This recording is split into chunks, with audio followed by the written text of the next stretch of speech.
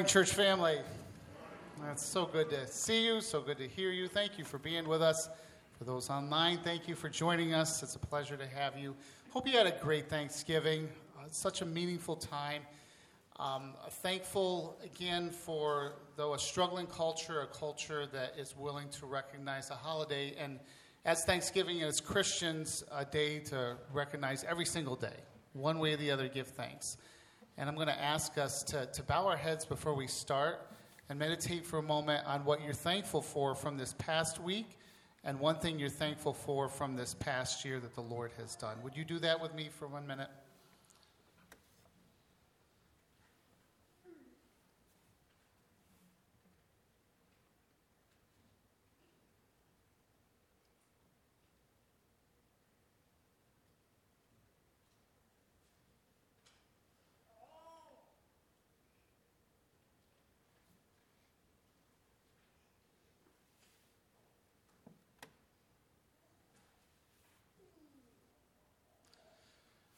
Every good and perfect gift comes from above, from the Father of lights, with whom there's no shadow or turning.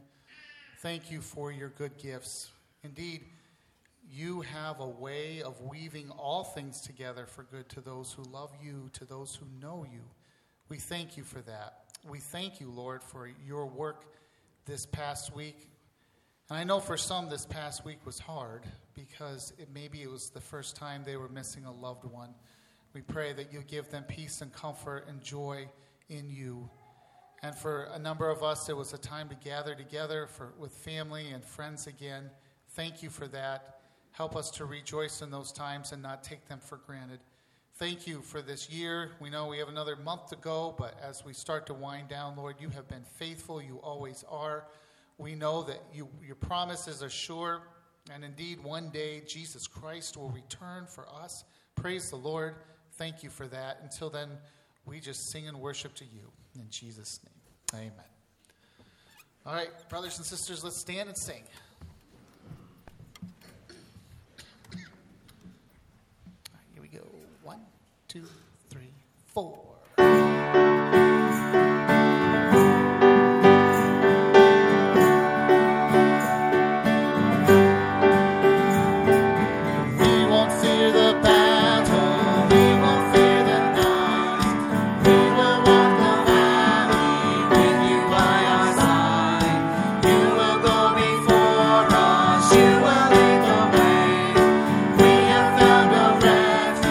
Only you can say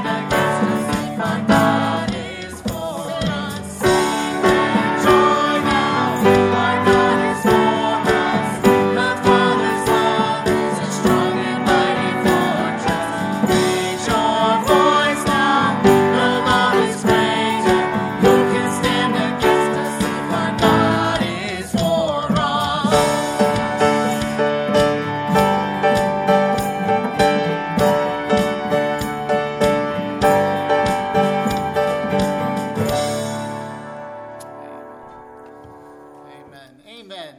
And indeed, our God is for us. Romans 8 is one of many places that just firmly tells us, if God is for us, who can be against us? Paul writes down a long list of things that it proves nothing. There's nothing that can be against us. And that causes us to say, praise the Lord, amen, thank you. Our God is for us. Let's continue to sing, how great he is, how great thou art.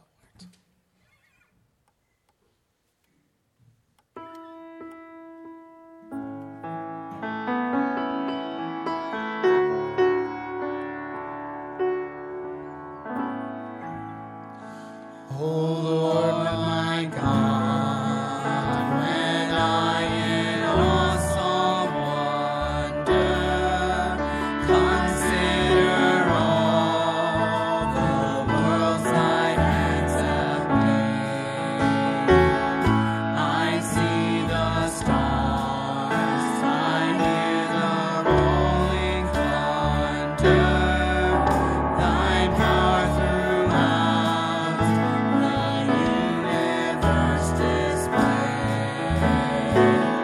Then sings my soul, my Savior God, to thee.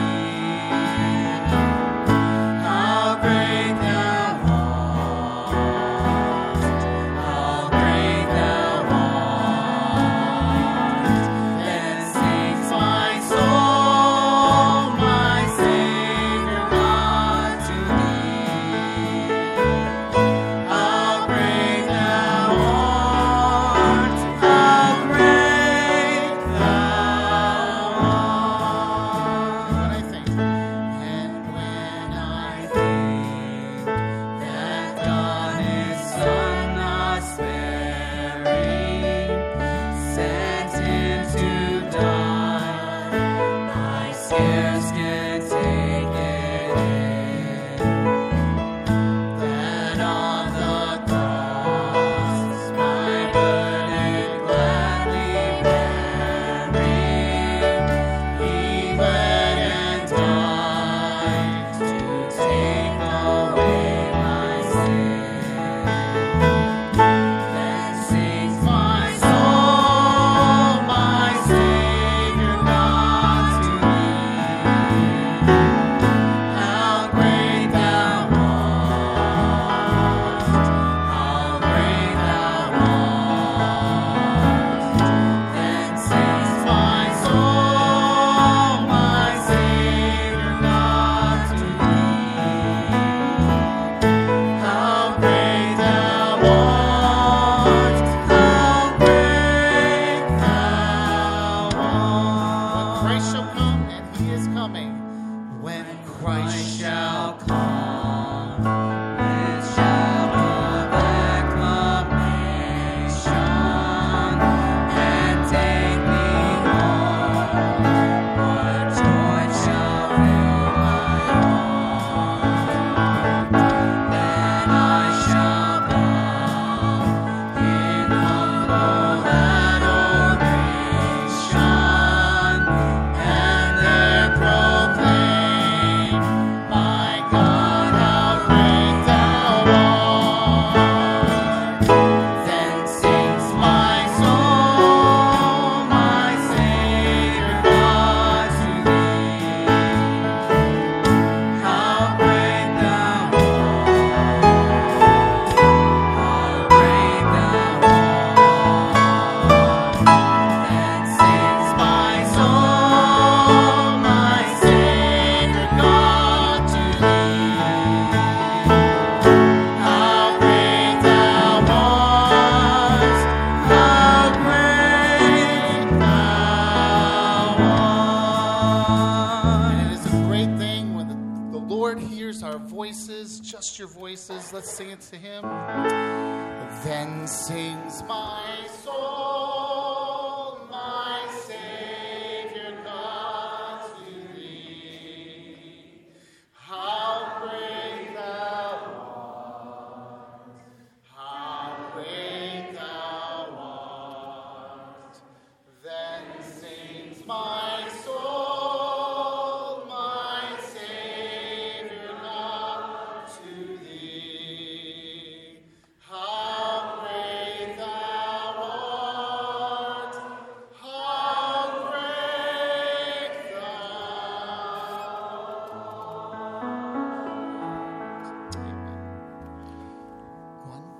2, 3.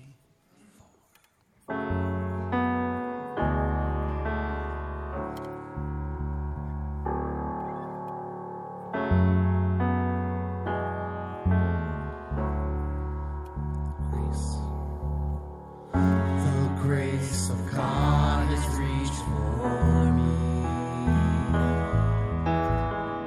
and pulled me from the raging sea.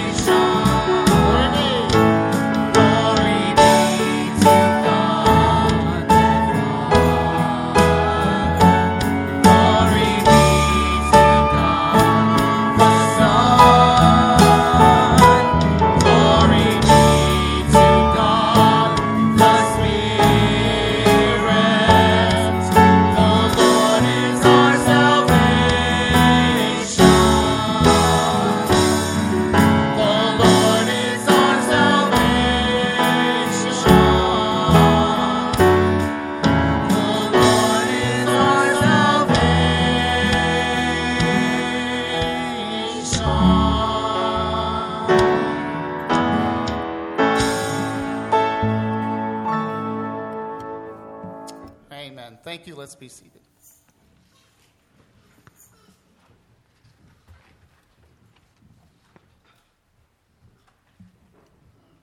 What an awesome thought and reminder this morning that our salvation glorified our Father. What an awesome thought. Thank you for that reminder this morning, worship team. I appreciate that. Well, good morning and welcome. We're glad that you're here. And if you're here for the first time, we want to extend a special welcome to you and also let you know that there is a connection corner in the back if you'd like to visit that after the morning service. We'd like to get a record of your attendance, but to also give you information about our church should you have any questions. Also following the morning service here is our Sunday school hour. If you're not sure where to go, they'll be able to point you in the right direction. So I encourage you to join us for our Sunday school hour following the morning service. Just a few reminders here. We do have an adult Christmas party happening on December the 9th. We will give you some more details here in the future, but just mark that on your calendar. We also want to remind you that this evening there is no evening service. So if you come back, you may worship, but you'll have to do it outside. So there is no evening service tonight. We also want to let you know that today is going to be our last radio broadcast. We say that for you as well as for our radio listeners. However, we are still going to be out there, just not on the radio. We have a video of the morning service on our Facebook page, IBC Facebook page.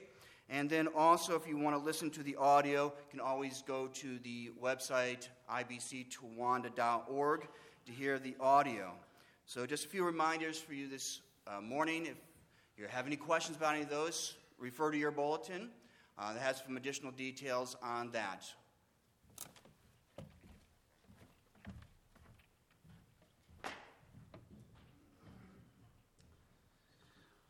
You know, the radio broadcast, that's been a long chapter in our life as a church.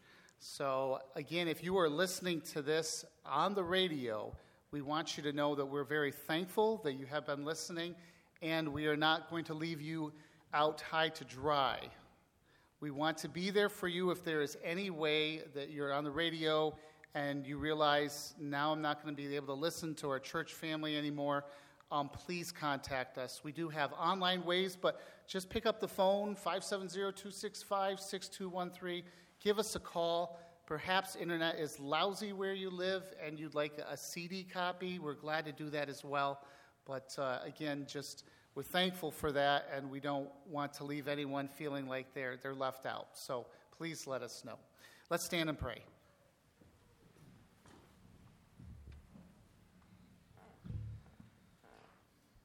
Father, we humbly come before you this morning, recognizing already in the music that we've sung, there is no one like our God. And Father, may that just drive us to the point where we would dare not worship anything else but you, our God. Help us to be humble before you and walk in your ways. Help us to obey you and to be faithful. Help us to be like that tree firmly planted in water, as it says in the book of Psalms. Help us to look to the heavens from where our help comes from. We thank you so much again for this Thanksgiving season. Thank you for those who are here with us this morning that may not normally be with us because of this Thanksgiving break. May you bless them. Lord, thank you again for those that are new or newer with us this morning. And we pray that we be a blessing as well and build a relationship together. Father, we pray for your protection upon this church. The enemy would seek to hurt us from the outside or perhaps from within. May you stay his evil hand, and may your will be done in this church. We thank you very much for Don and Lynn and pray that their time off will be refreshing to them. Thank you for how they faithfully serve us and give us God's word. Lord, thank you so much for all the true worshipers of you around this world, the ones that worship in spirit and in truth. Thank you that in you we are related as brothers and sisters. And thank you that you hear all of us at the same time and us individually. What an amazing thing that is. Thank you for this time together. Father, we love you. In Jesus' name, amen. Thank you. Let's be seated.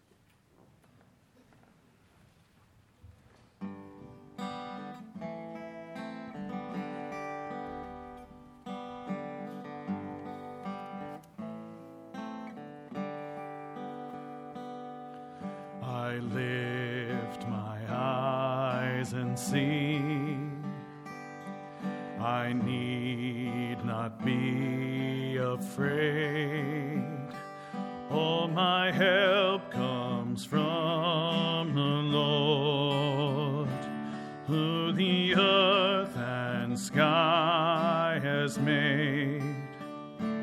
He will keep you from all evils, behind you and before.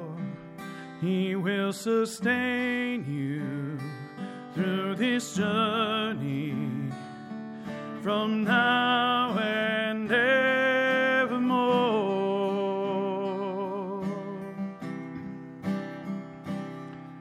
The Lord will never sleep. My steps He has ordained. For the one who holds the night is the sovereign of my days. He will keep you from all evils, behind you and before. He will sustain you through this journey from now and evermore. He will keep you from all evils, behind you and before. He will sustain you through this journey from now and evermore.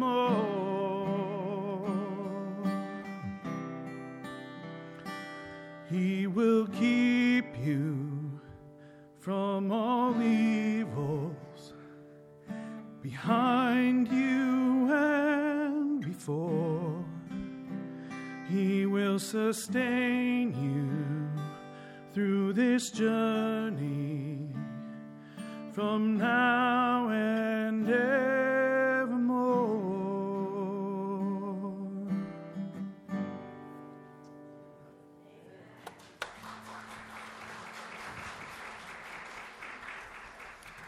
Amen. Thank you. The Sunday after Thanksgiving is also National Nate Comes Home and Blesses Us with Music Sunday. So glad you and Danielle come each year. Thank you, guys. What an encouraging song. Again, you know, I've thought often in prayer time when I hear someone, and I've learned from these godly people, when they address God as Father in their prayer, they really know God.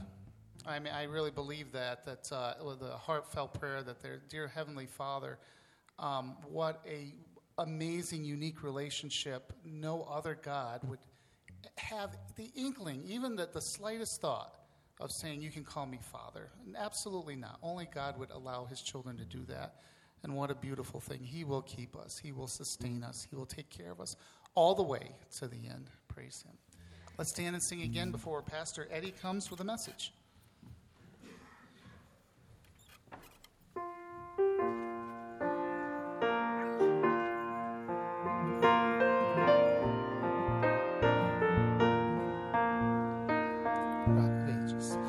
Rock of ages, cleft for me, let me hide myself in thee.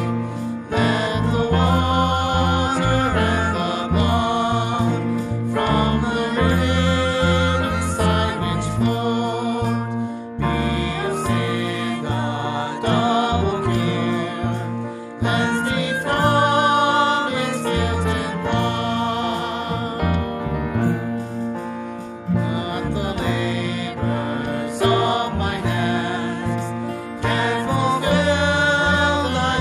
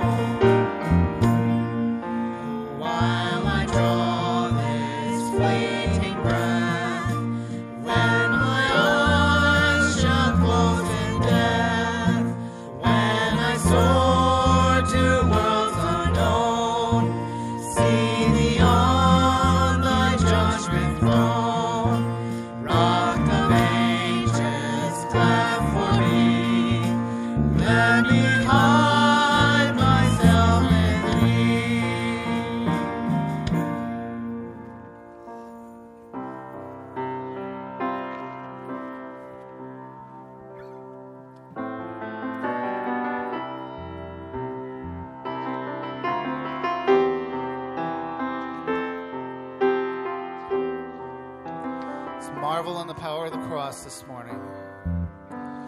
Oh, to see the dawn of the darkest day, Christ on the road to Calvary,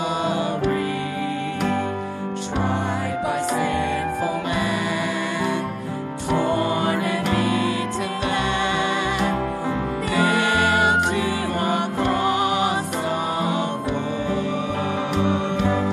This the power of the cross. Christ became sin for us, took the blame, bore the wrath, raised and forgiven at the cross. And oh, to see the pain written on your face, bearing the awesome weight of sin. Every bitter thought, every evil deed, crowning your blood-stained brow. But there's victory. Now the daylight gleams, now the ground beneath quakes as its maker bows its head. Curtain torn in two, dead are raised to life, finish the victory cry. This the power of the cross.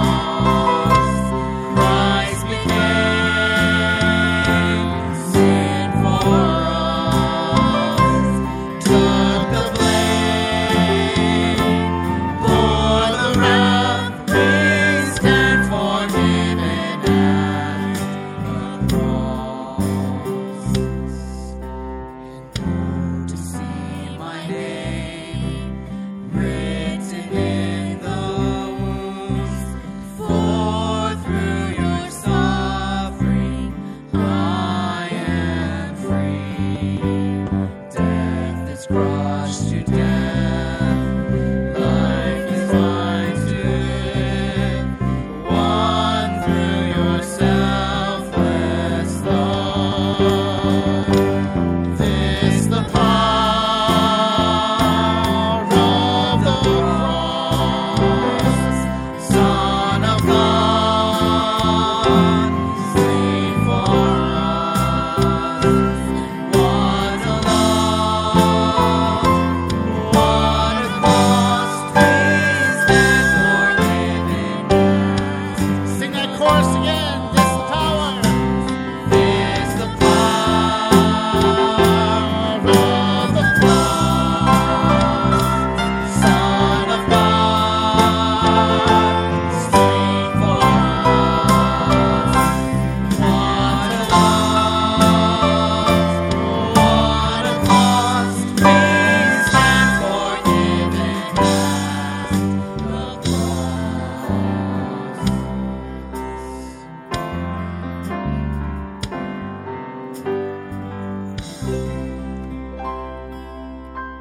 Amen. Amen. Let's be seated.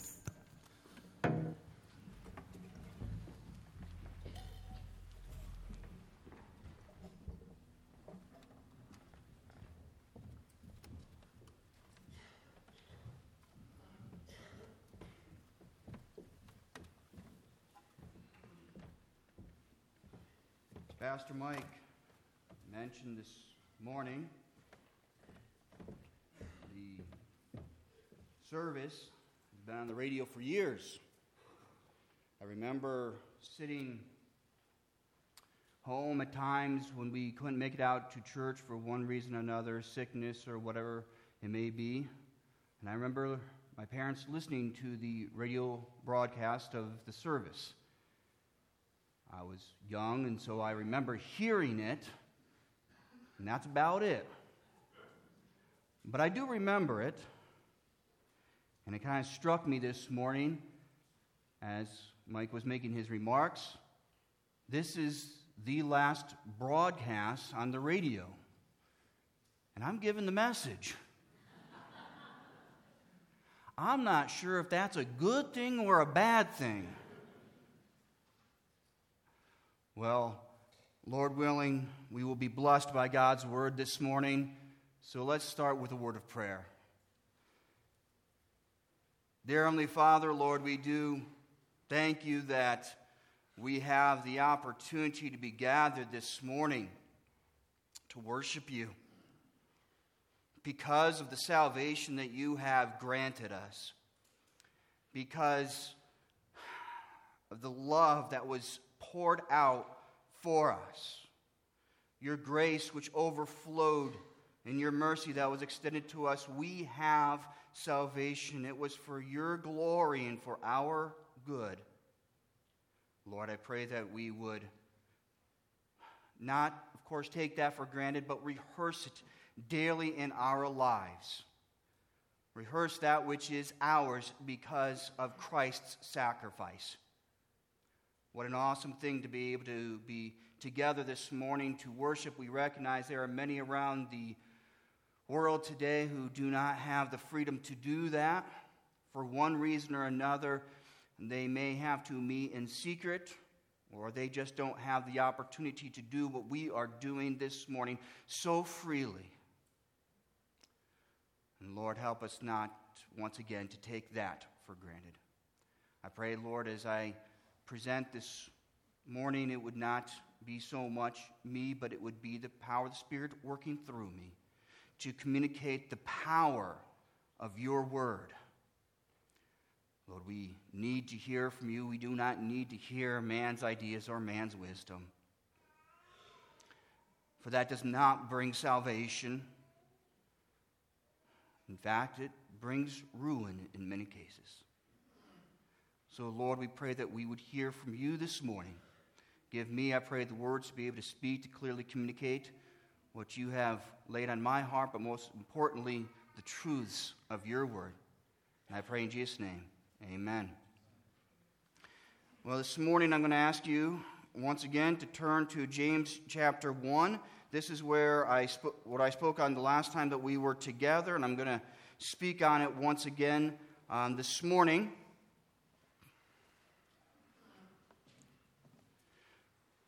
The last time that we were together, we looked at chapter 1 of James, verses 1 through 20. And we kind of focused on the idea of who our God is in the midst of the difficulties, in the midst of the trials and the temptations of life. We looked at who our God is.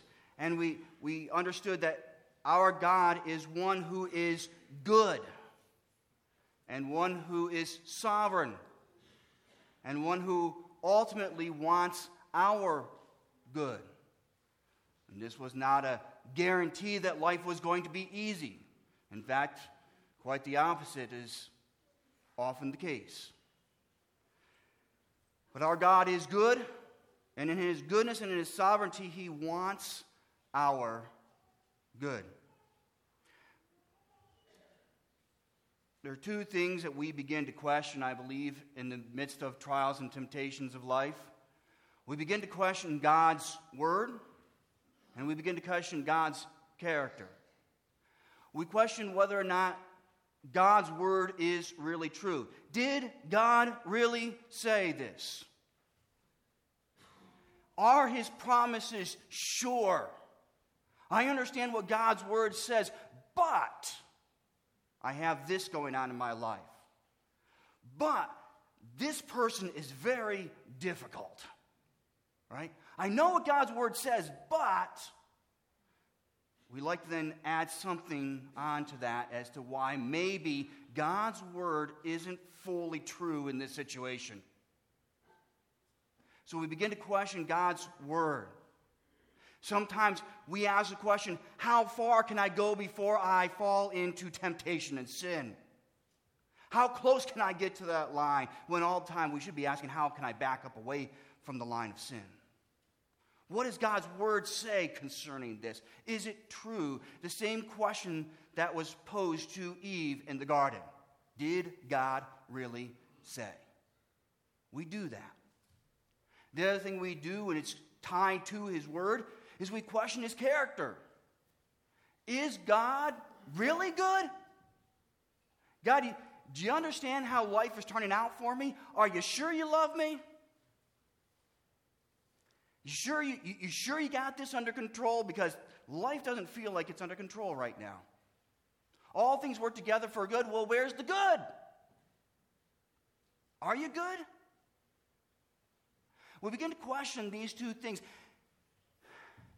And when we know that we have a tendency to do that, I think it's actually helpful for us in overcoming the trials of life. But one thing we talked again about last time is who is our God? So 4 truths about God that we looked at from James chapter 1, verses 1 through 18, and then we looked at 19 and 20 as well. But 4 things that we learn about our God are these. That God does not waste our pain. Right? God does not waste our pain. He is not interested in causing pain in our lives for absolutely no reason. There is a purpose in the pain that we face, right? Ask any trainer that, you go to the gym, a trainer is there, and what are they going to tell you? This is going to be really easy, piece of cake, no problem. You won't experience any discomfort at all. No. In order to experience the gain, guess what? There's going to be a little bit of pain, right? We don't like that end of it. But here's the point. Our God does not waste the pains of our lives. In fact, we know he uses them for good, right? We also know that God gives us what we need in the midst of the trials and the difficulties of life. He's going to give us what we need. And we're going to look at that this morning. And then we looked at this. We looked at that God rewards those who are faithful in their love for him. Isn't that good news? That he will reward those who are faithful in their love for him. And then also that God only gives what is good and perfect. You heard Pastor Mike even pray that this morning in his opening prayer. We have a God who is not only good, but he gives that which is good and that which is perfect. Christmas is coming up. Right? How many of you think you're going to get the good and perfect gift every time for those you're buying for? Probably not. Right? We might be able to give nice things, but God's gift is good and it's always perfect and exactly what we need every time. It never misses. It never fails. That's who our God is. 4 truths about our God that we can learn from James chapter 1, verses 1 through 18, that we can hold on to when we face the challenges of life. 4 things that are not going to change about who our God is. This morning I want to look at how then, in regards to who our God is, how do we have success in our trials? So we understand who our God is, what our God is doing, but what is now my response?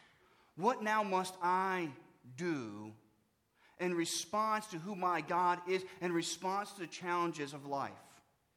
And we're going to look at that this morning, and we're going to look at that in just the first 8 verses of James chapter 1.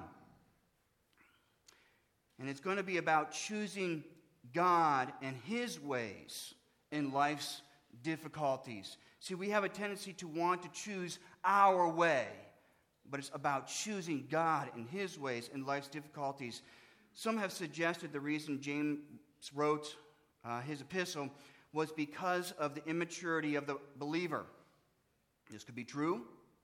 The idea of the church would have been new, so you might say it is understandable that many of the believers were immature in their faith. Certainly this could have been the case. However, since James' audience is largely Jewish, the idea of seeking God and following his commands was not a new concept for his audience. So for the new believer who has recently become a Christian, immaturity of faith might be expected. However, for those that are not new to are new to the concept of church, but not new to the idea of faith, the immaturity should not be excused. So we can look at James's audience in one of two ways. They're new converts, it's expected. Maybe they have an immaturity of faith, and James is helping them to understand how they can have a maturity in their faith as it relates to the trials of life. However, his audience, I believe, was a little more diverse than that.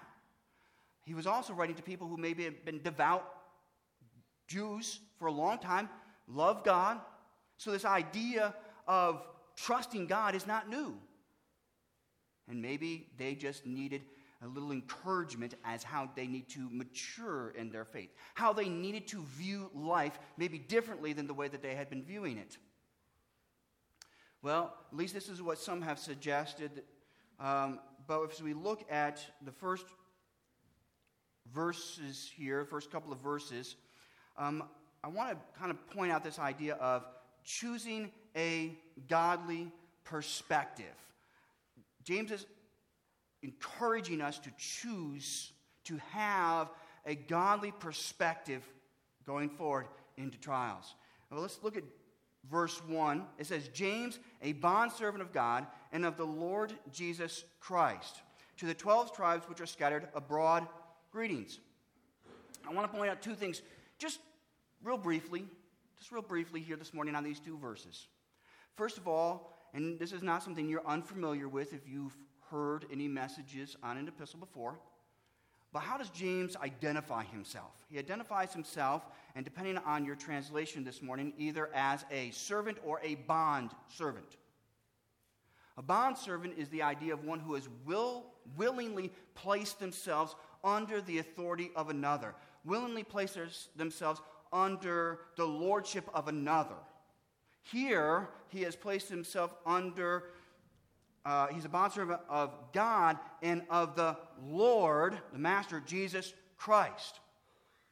He has willingly placed himself there. This is an attitude of submission. This is an attitude of, I don't own my life anymore. I'm giving it over to God. I'm giving it over to Jesus Christ to follow his ways. He's already starting out with a godly perspective, isn't he? He already recognizes my life is not my own. I don't get to do it my way. Well, that rubs us wrong, doesn't it? Because we like doing things our way. We like our comfort. We like life to turn out the way we want it to turn out, even though life rarely turns out the way we expect it to or want it to. Right? How many of you have ever started one of those projects, right? I have a couple plumbing projects going on right now, and it's simple. Well, it would have been, right? But this went wrong, and that went wrong, and this was rusted, and that wasn't fitting right, and the gasket's not working. And you're just like, it should have been simple. Life didn't turn out even in the project of my plumbing the way I wanted it to. I have 2 buckets underneath 2 of my sinks. It's a slow leak, but it's annoying me. Right? And it should have been simple. And I wasn't even trying to fix the leak. I caused the leak. Life doesn't turn out the way we expect it to, does it? Right? But here's James with this godly perspective. My life's not mine. It's yours. I will follow you. You do with my life what you so choose. And he's talking to the 12 tribes which are scattered abroad. Largely, they're probably scattered abroad because of persecution. And as a result of persecution, maybe they've lost job, they've moved away from family, house, loved ones, careers, right? Life isn't turning out the way they wanted it to. Persecution, being scattered for the cause of Christ. He's addressing them, and he's trying to help them to have this godly perspective about their current situation. Well, in verse 2, it says, "My brethren, count it all joy when you fall into various trials." The word I want to focus in on here just for a moment is the word count. Now, your translation might be a little bit different, okay? My translation here says count. "My brethren, count it all joy when you fall into various trials." It's a financial term. It has the idea of to evaluate, to consider, to have an opinion about, or to regard. Well, what is it that we are to regard? What is it that we are to have an opinion about? What is it we are to evaluate? Well, we are to consider or evaluate the trial. We are to regard it with joy. This does not mean that we regard that which brought on the trial as good, for the trial could have been a result of one's sin. Let me just back up and explain what I mean by that. If I do something stupid in my life and I sin, and my own foolishness has brought on the trial of life, then it's not me looking back and considering the sin that I've done as good. It's looking at the current situation that I'm in, the trial that I'm in, as an opportunity now for good. Again, if it's somebody else's sin that brings on the trial, I don't regard their sin as a joyful thing or a good thing. God's not pleased in another sin.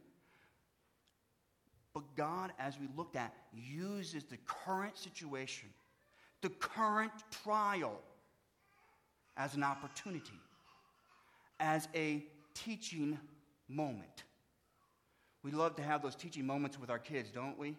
We love those times when, man, we feel so good because we were able to take a situation of life and we were able to speak truth into them, and we just saw the light bulb go on. Like, the light bulb moment. You're like, yes, they got it. Now if they can keep it. Right? But it's a teachable moment. Right? God doesn't waste any of those moments. Those are opportunities. And so, when we evaluate it, we can evaluate it with joy, recognizing there is good that will come from this. Joyful attitude, however, is not natural. It's not natural. In fact, we don't like pain and discomfort at all, do we? We love to run from it. We love to escape from it. In fact, if there's a conflict with another individual, we would rather avoid that individual if at all possible rather than to resolve the issue at times. Because we don't like the pain that it's going to cause for me to try and have to resolve the issue with a person. And some of us treat other parts of our life the same way. If I can run from it, if I can hide from it, if I can get away from it. Now, there may be times when that is the right answer. To remove ourselves from temptation, as Joseph did, right? But Joseph, as a result of that in Genesis, faced a whole another set of trials, didn't he? But we don't like pain, we don't like discomfort. And I believe this is why we need to train our minds. Paul tells us to do that. He tells us to do that in Romans chapter 12. We need to train our minds to think differently. We need to train our minds and our emotions to have a perspective outside of the immediate pain. And that's not an easy thing to do, is it? Because the immediate pain is bringing a great deal of discomfort, and sometimes that's all I see. But we have got to be able to train our minds and our emotions to be able to go outside of the immediate. And it is a training. It's not something that comes natural. It's something that we have to do every time we find ourselves in a situation. And it is a command. It is something we need to do. Count it all joy. It's imperative. It's not a choice. Well, I want to understand joy just for a minute. As we look at the context here, joy is not a result of the absence of conflicts in our lives. In fact, the opposite seems to be the case here. We can experience possibly a more deeper and more meaningful joy because of conflict. Conflict does not determine joy.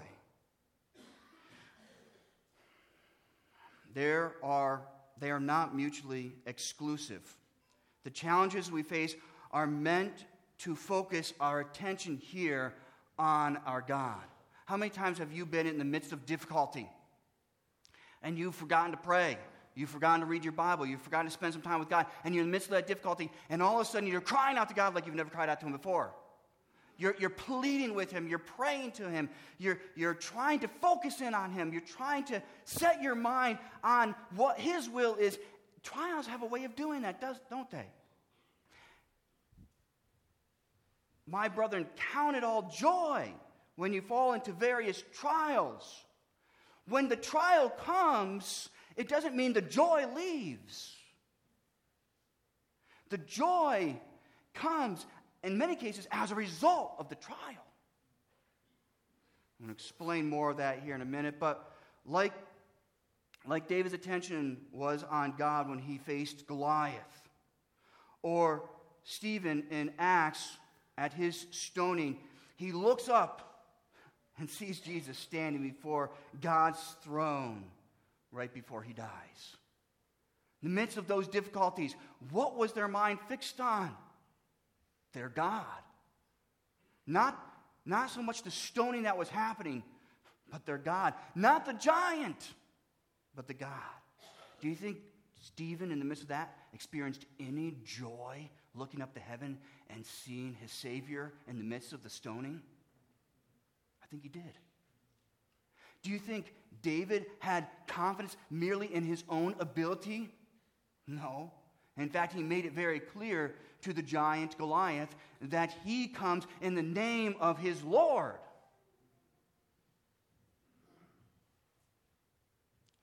But I think at the same time we have to be careful here. We don't want to somehow fake a smile when we're feeling overwhelmed with life either.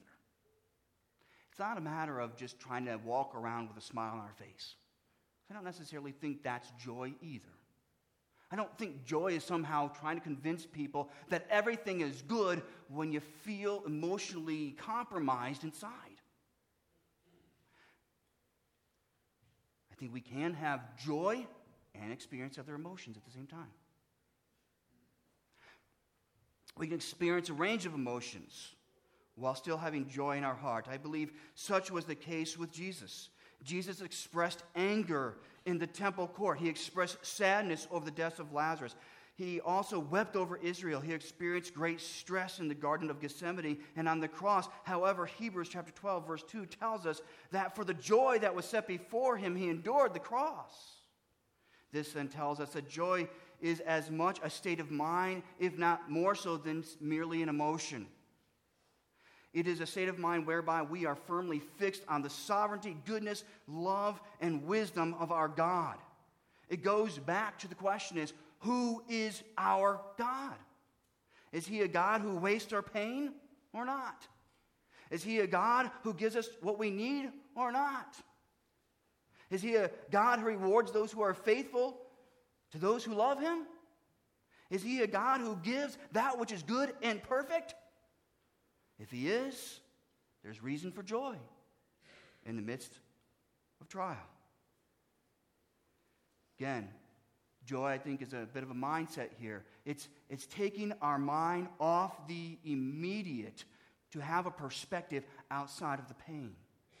To remind ourselves, who is our God in the midst of this? Now consider Jesus as he worked with the disciples. Boy, he challenged his disciples an awful lot, didn't he? You think about what he took his disciples through. Most of us wouldn't want to sign up for that trip, right? Let's be honest. We're looking down through the gospel, and we're thinking all the things that he's taking them through, and like, do I really? I mean, yeah, it'd be cool to see some of those things, but guess what? The disciples didn't have foreknowledge.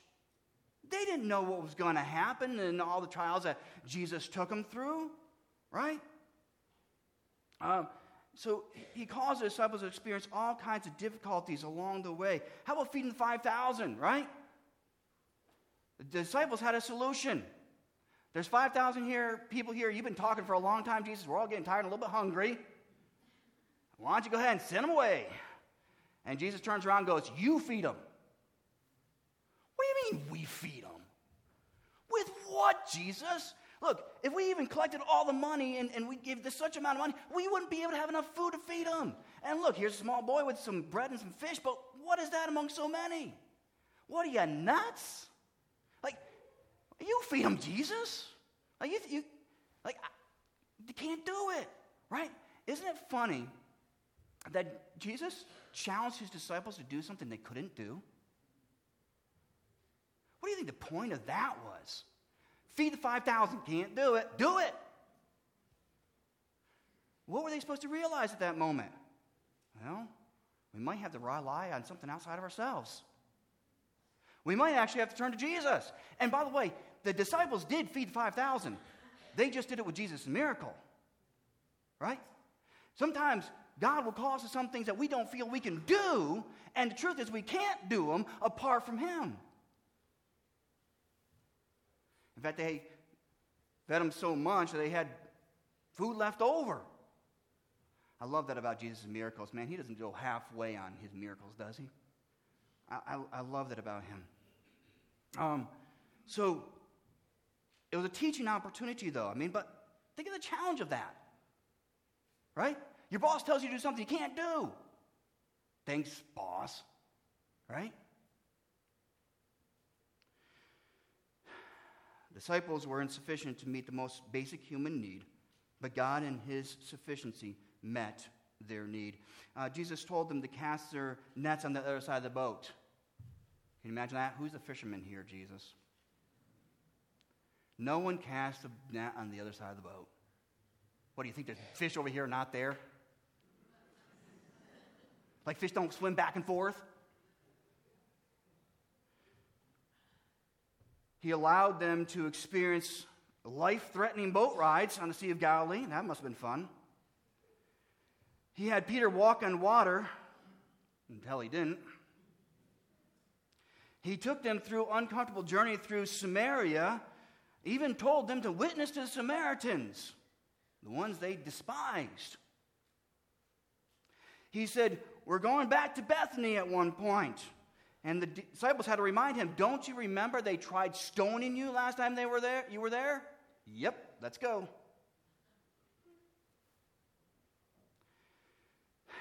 Do you think that maybe somewhere along the line that they may not have been experienced the joy we're talking about? You think maybe they didn't always feel the joy as Jesus was taking them through these different situations? I can only imagine how often, they said things like this, we're tired. We're hungry.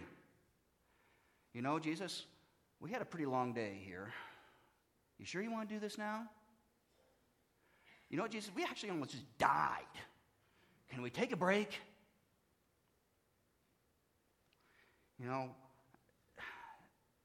Now, Jesus? Really? You want to take us through this now? And Jesus is like, yep. Because now is the time. Oftentimes, it is when we are most vulnerable, when we are at our weakest, when we are hungry, tired, had a long day. I'm sure you've probably all experienced those. And that one more thing comes up. Right? You know what I'm talking about, right? And you're just like, really? Can't we just not right now? But here's the deal. Does temptation only attack when we are well-fed, well-rested? Does Satan wait until we are in a good mood? No. And so we need to be training ourselves now to think rightly, to have a godly perspective.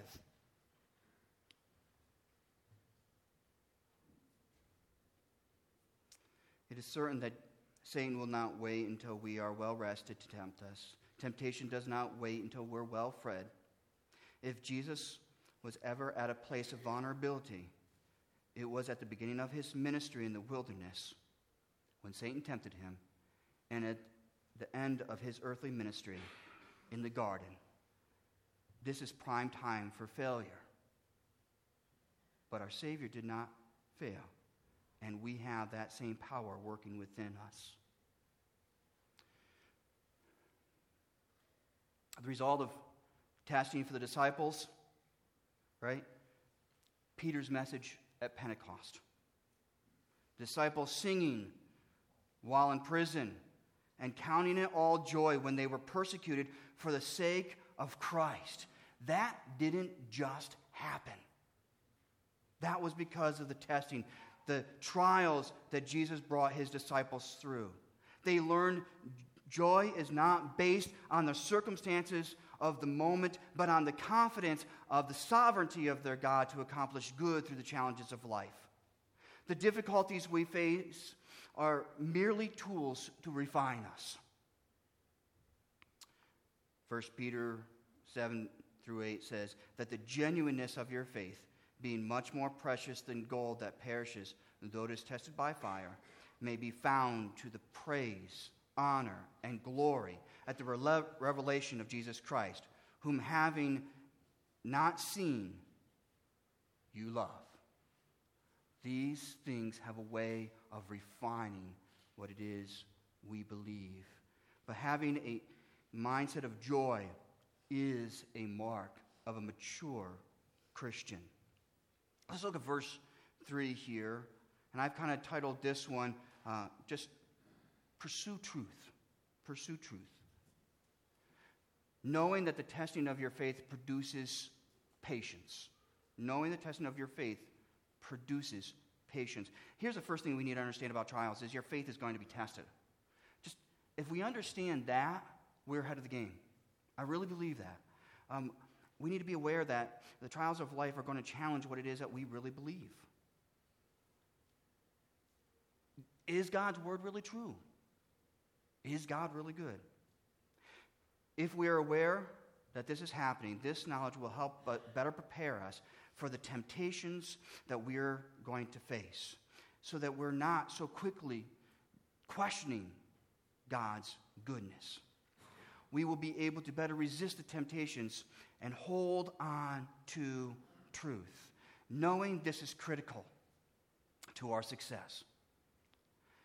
You know, I've listened to my wife several times talk with some of her friends on the phone, and I can only usually hear one side of the conversation, right? But I will usually understand from the other side of the conversation that one of her friends is saying something like, you know, I'm feeling this way, I'm feeling this, and this is what's going on, I'm feeling like this, and my wife will patiently listen to all the things that the other person is saying, right?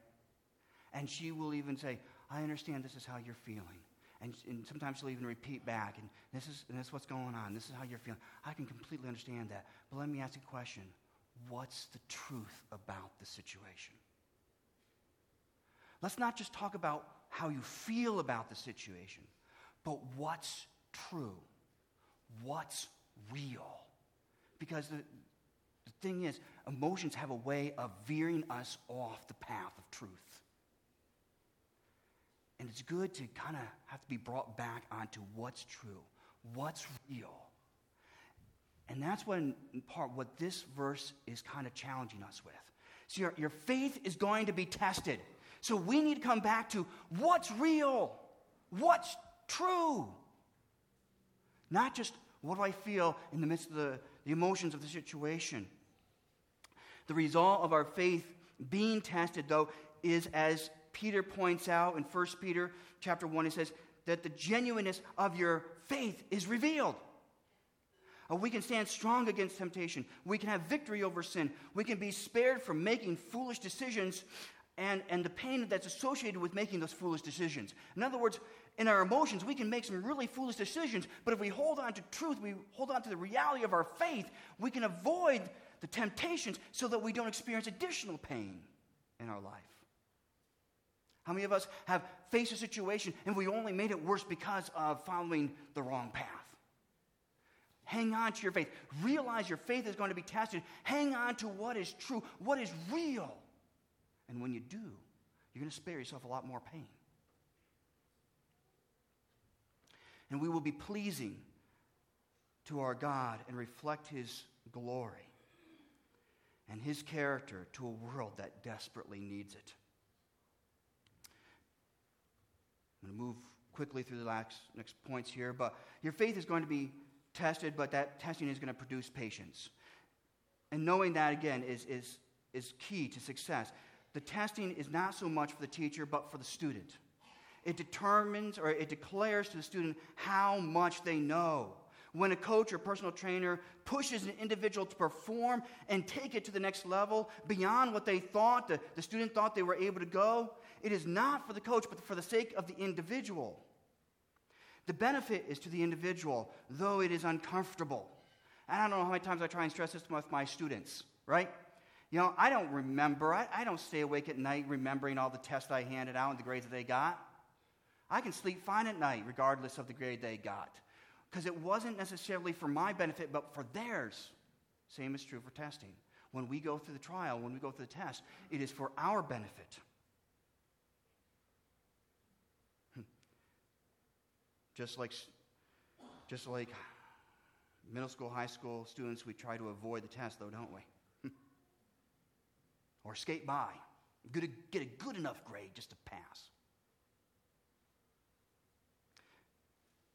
As I undergo the testing God gives me, or as God takes the situations of life and uses them to test me, it is not so much for God's gain and understanding, right?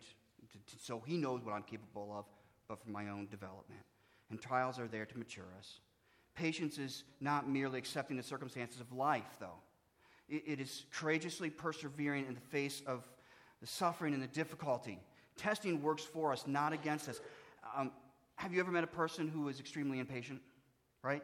Or a person who can't seem to handle even the small difficulties of life? They're constantly complaining. They're not a lot of fun to be around for any period of time, right? And on the flip side, have you ever met an individual who just doesn't let the ups and downs of life get to them? And you wonder, what is their secret to life? How is it they're succeeding so well in life? Well, James is sharing it here with us, isn't he? See, immaturity breeds impatience, but maturity breeds patience. I know we all have our different personalities, and I remember one person once telling me, you know, because of my particular nationality, I can't be patient.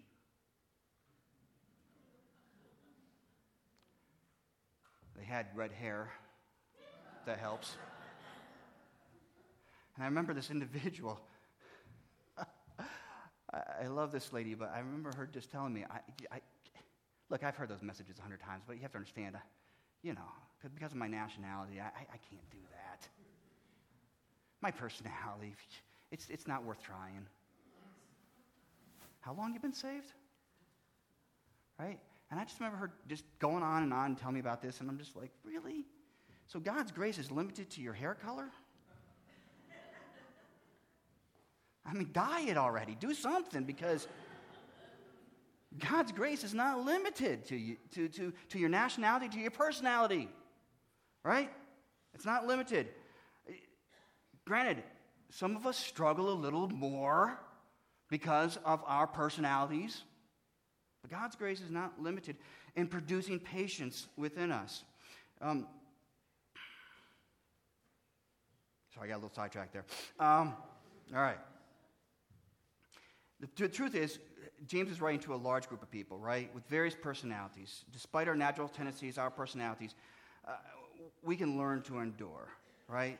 This is God's goal for us. God wants to make us patient because that is the key to every other blessing. Get that. It's key to every other blessing. The little child who does not learn patience, will not learn much of anything else. When the believer learns to wait on the Lord, then God can do great things through him. Abraham ran ahead of the Lord, married Hagar, and brought great sorrow into his home. Moses ran ahead of God, murdered a man, and had to spend the next 40 years with sheep to learn patience. Peter almost killed a man in his impatience.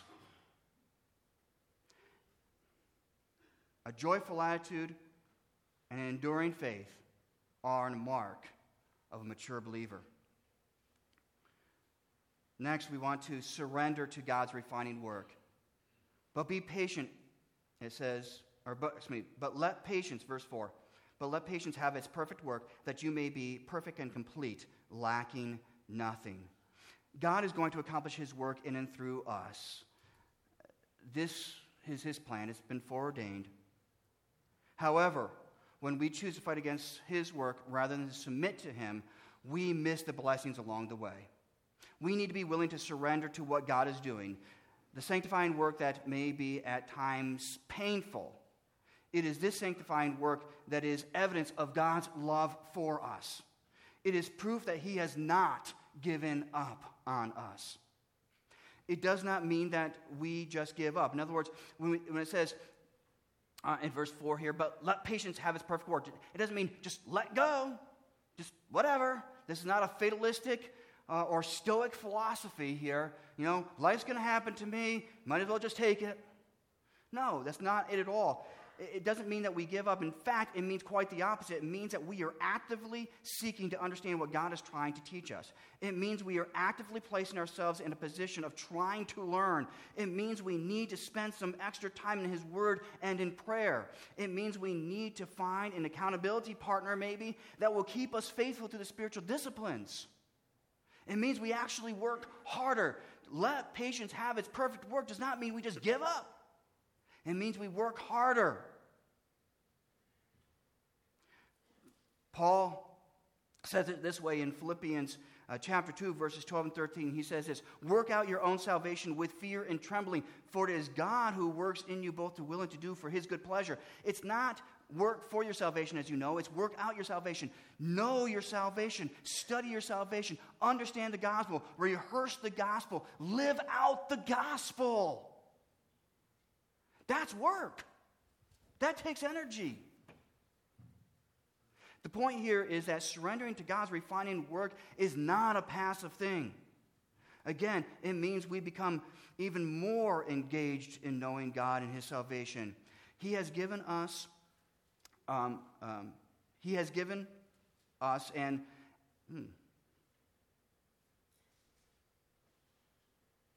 sorry, I just lost my place there. It means that we are actively surrendering our will so we can be positioned to follow the Father's will. It means surrendering an attitude of self-centeredness, self-sufficiency, self-dependency, and self-focus. It means trusting God has a plan even though we might not be able to see it now on this side of eternity. All of this takes work on our behalf. This changes our focus on a God who has a plan rather than us. As we selfishly and actively surrender God, the result is that we receive the blessings of God and maturity that can only be found in a Christian who is walking faithfully with their God. In doing so, God accomplishes his work of perfecting us, of maturing us. As Pastor Don said in his last message, we can be thankful for the sanctifying work that God is doing in our lives. That sanctifying work is a maturing work. It is setting us apart from evil so that we can live holy as our God is holy. If we're going to have any success with this, we must exercise, though, a great deal of wisdom.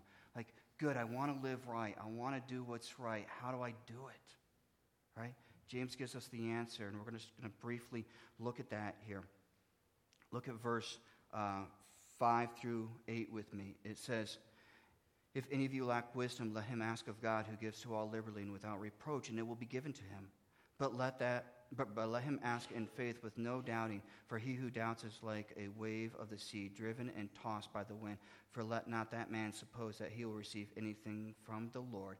He is a double-minded man, unstable in all of his ways. If you lack wisdom, we can search out God. This wisdom is not a sudden endowment of knowledge. It's not suddenly we're going to have the wisdom to solve all of life's problems. It would be nice if that would happen, but it is simply asking God to help us take what we already know or what is presented to us so that we can begin to make good choices in our life. To help us not to be led into temptations by our own desires. We know that our faith will be tested. We know that this testing is for our good. We know who our God is. How do I, at this point, take that knowledge and appropriately use it to make wise choices that will lead me on a path of maturity? And that's all it is. It's, God, how do I take what I know, that you've presented to me? How do I take that information? How do I take the truth that I have pursued and use it to make wise choices in my life? I don't believe God is going to suddenly endow us with some great wisdom whereby we're going to spout Proverbs like Solomon, right? It's going to be that momentary, what do I need to do here? What is the knowledge I need to make a good decision here?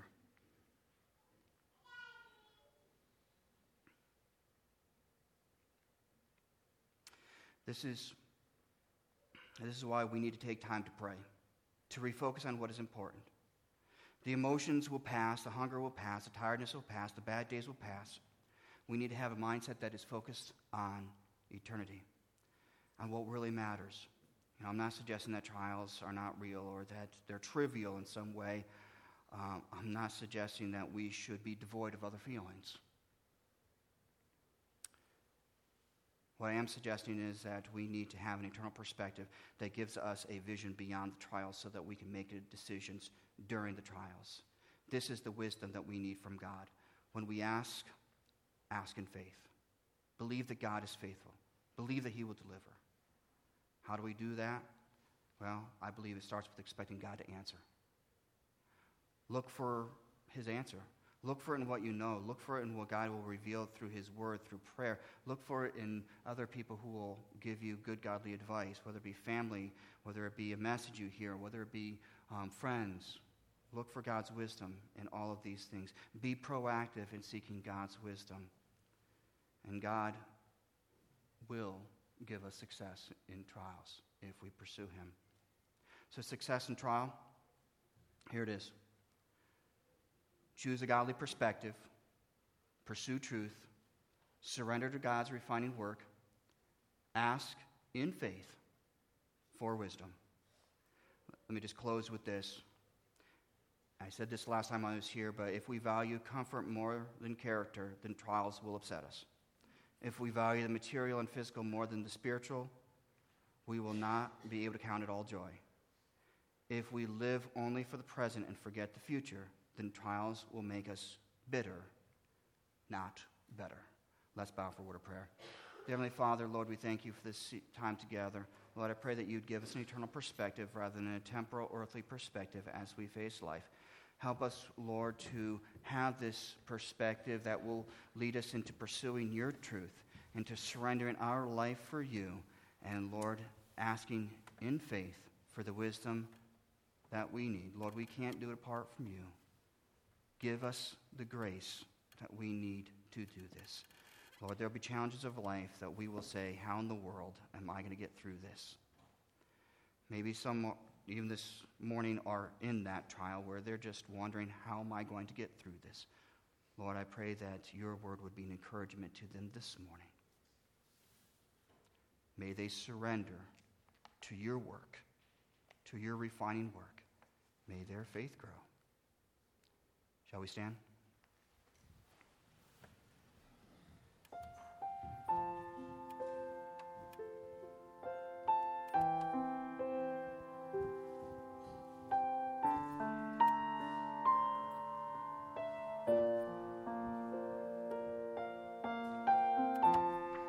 Maybe you're here this morning and you've been struggling with something going on in your life. Give us the opportunity to pray for you. Give us the opportunity to come alongside. Whether you speak to a friend or pastor, give that opportunity. If you're here this morning and you know that's the thing the most pressing on your heart is just surrendering your life to our Lord and Savior. Again, give us the opportunity to share His word with you further. Heavenly Father, Lord, as we go from this time, I pray that you would direct again our hearts to you as we spend some time in fellowship and in your word during the Sunday school hour.